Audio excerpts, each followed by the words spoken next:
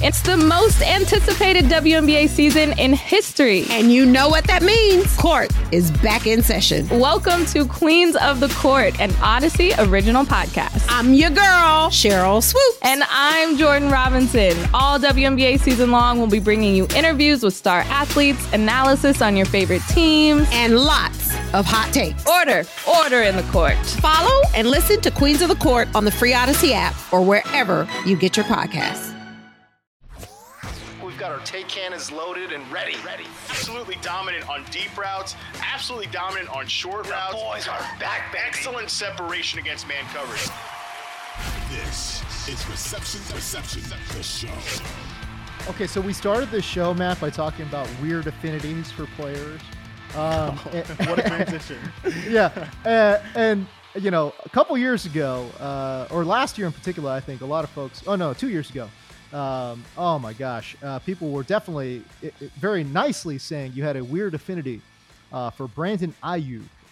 And you just got done with his profile. You posted it to the site.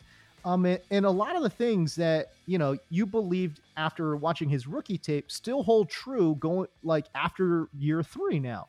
78 receptions, his first 1,000-yard season, 10-15 to be exact. 8 touchdowns, really good number. A 68.5% catch rate, which I think is pretty good too, given his role in this offense. And I just thought, okay, and you know, people saw it from a raw statistical standpoint, but I just thought from, you know, the numbers that you posted here in reception perception, I thought he really took a step forward as a player and a route runner as well in 2022. Yeah, I mean, we've talked about Brandon Aiyuk on the podcast, and that was like a nice. You're right. That would have been a nice way for people to say it at the time. Like, oh yeah, a bit of a weird affinity for Brandon Aiyuk. It was probably more heated than that after like the first 6 weeks of the season when the guy was not playing. And wasn't that that was the first, basically the first year after we launched the site? It's like, great, we're gonna have to close shop. People were so mad about Brandon Aiyuk. Good God. All right. Yeah. Cause you know, he was just in the doghouse and all that stuff. And I think, you know, what we've learned about the whole doghouse thing and, you know, basically like what I said to people going into last year was, you need to take those like first 8 weeks of the season and just like forget it ever happened basically. And just like think of who Brandon Aiyuk, like the trajectory that he's on besides that point. What we've learned about that doghouse thing is like a lot of what Shanahan was riding Aiyuk so hard about was like he wanted him to tighten up the details, tighten up the fundamentals, because he believed he had incredibly high potential and he wasn't working to that level in the off season and practices and or even running the routes at the exact right depth or the exact right pace and tempo that the offense required. Even if he was getting open, like he could be better than that. And I think reception perception would agree. Like he has that type of potential. I mean, his third season, it was so awesome. And I know like raw stats perspective, he's competing with Debo, he's competing with George Kittle, but you know, Shanahan is so great at scheming guys up, right? You know, the top, I call him one of the top schemers in the NFL. Debo Samuel, he's got a very creative role for him. Obviously what they can do with McCaffrey, what they've done with other receivers, but this offense still functions, I think personally, at its best when they have a true number one coverage dictating X receiver who beats man coverage at a high rate, who beats press coverage at a high rate and stresses the defense vertically. And baby, Brandon Aiyuk is that guy. Like he lined up outside on 81.3% of his sampled snaps.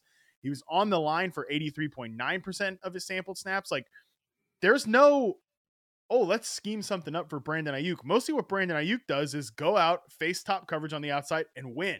And he wins, man. 79.3% success rate versus press, 77.1% success rate versus man coverage.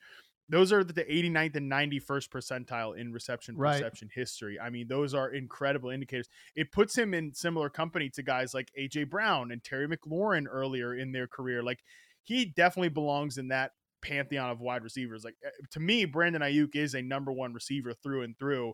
I think his situation right now is very similar to like Stephon Diggs in Minnesota.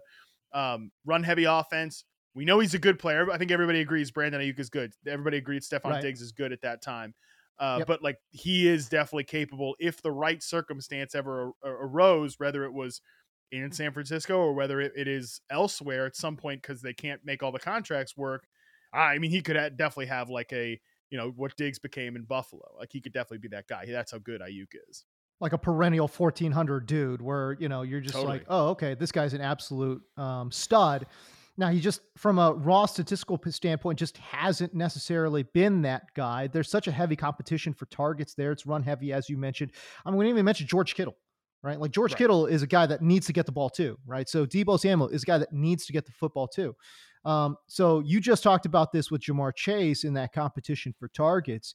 Is he ever going to post one of those 170 target seasons? Yeah, no. Brandon Aiyuk certainly is not going to be that guy. Not so long as Shanahan is there and they've got a capable run game. Thing is with Shanahan, anyone's a capable running back in that system. But yeah, like, you got Shanahan there. They're going to run. They're so good at running too, by the way. And Deebo Samuel and George Kittle are there. It's like, when the hell is Brandon Aiyuk going to see 170? When's he going to see 150 targets? It's going to be tough. You know what I mean? But, Matt, when I look at this man's profile, by the way, you mentioned the 77% success rate versus man. That was the, second highest man score in 2022, second highest only to Justin Jefferson, higher than Jamar Chase. And again, I get it. The whole 9 route thing, we just got done talking about that. Fine. But, Matt, in my opinion, I feel like the 3 most important routes in football, today anyways, are truly the post, dig, and slant. Obviously, they're all in-breaking routes, but these are routes that in today's NFL can potentially be cover 2 breakers, especially the post and the dig. And those 3 routes for Brandon Aiyuk, the post, the dig, and the slant, this man was absolutely special, and you could not defend this man on those 3 routes.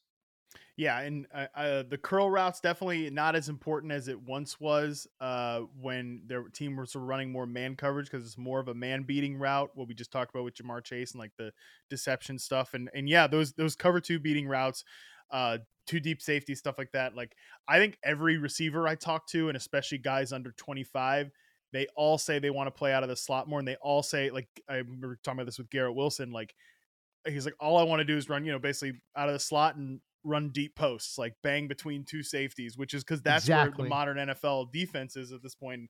Yeah, those routes are incredibly good indicators for Aiyuk. And it's, I think, really where the development has come from, because I don't have college reception perception data for Brandon Aiyuk, because that was during my 2-year gap of charting prospects. But kind of the book on Aiyuk coming out of school was he was like a raw route runner, and he wasn't really technically refined. He was, a guy that could feast on off man coverage and stuff like that. But a lot of it was like working to the sideline, working down the field, those like his best big plays. And like, he was maybe he was going to be like a designed after catch type, like kind of like a Kadarius Toney type, honestly, is what he was sort of billed as.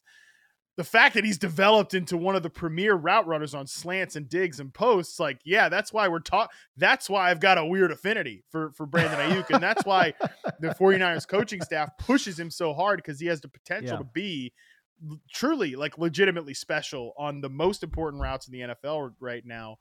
And yeah, I mean, that's like, it's why I'm just so high on this player. And I know he might be frustrating for dynasty and stuff like that. And how high can you rank him in fantasy because of the situation he's in? But man, like, the whole goal of reception perception is isolating players from the surroundings. And really, when you isolate him, he's just such a good player, such a good receiver. Whenever I do come out with those NFL receiver rankings, like, I think Brandon Aiyuk's a better receiver than like T. Higgins. I think Brandon Aiyuk is a better receiver than a lot of guys that people would think are I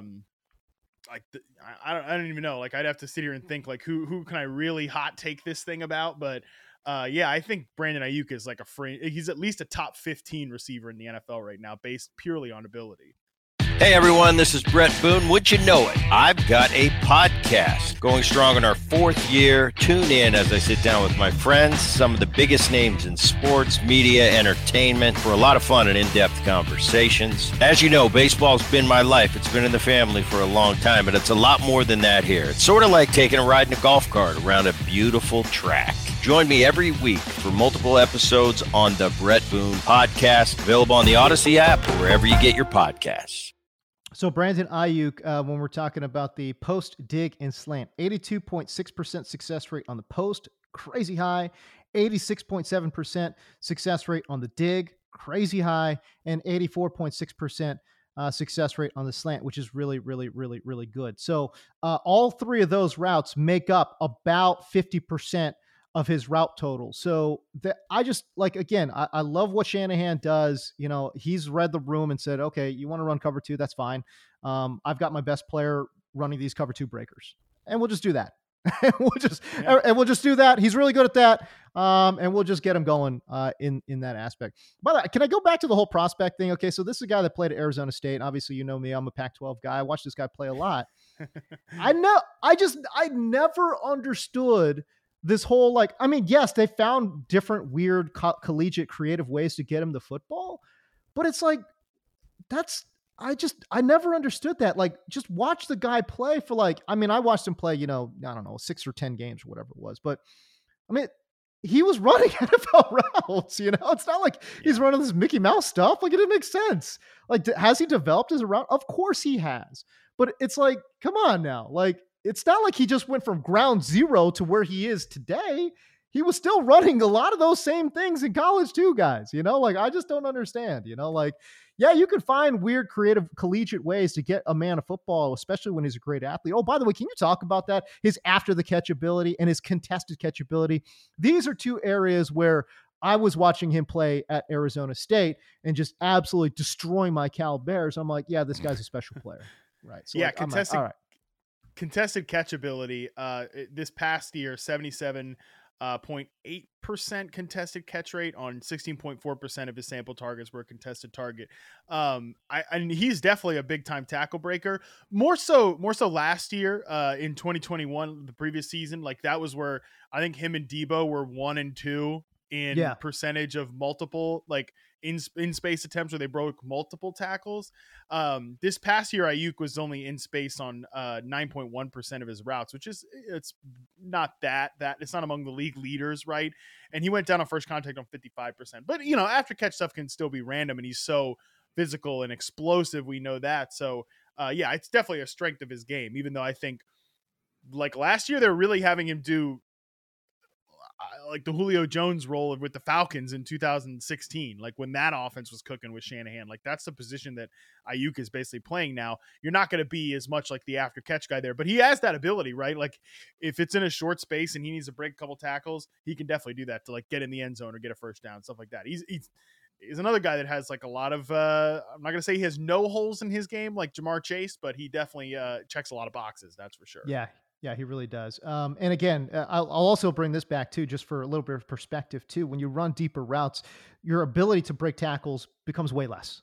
Yeah, most of the tackle breaking stuff happens on these slant routes, or routes that are basically, closer to the line of scrimmage. So once you start getting down deep, obviously, I mean, just visualize it. You go downfield and a guy catches the ball, he gets tackled immediately. You know what I mean? So the top 3 guys in terms of percentage of the routes in space in reception perception right now on the website: CeeDee Lamb, Amon-Ra St. Brown, Juju Smith-Schuster. Like, these are guys who run a ton of routes out of the slot. They get those routes in space. Thank you.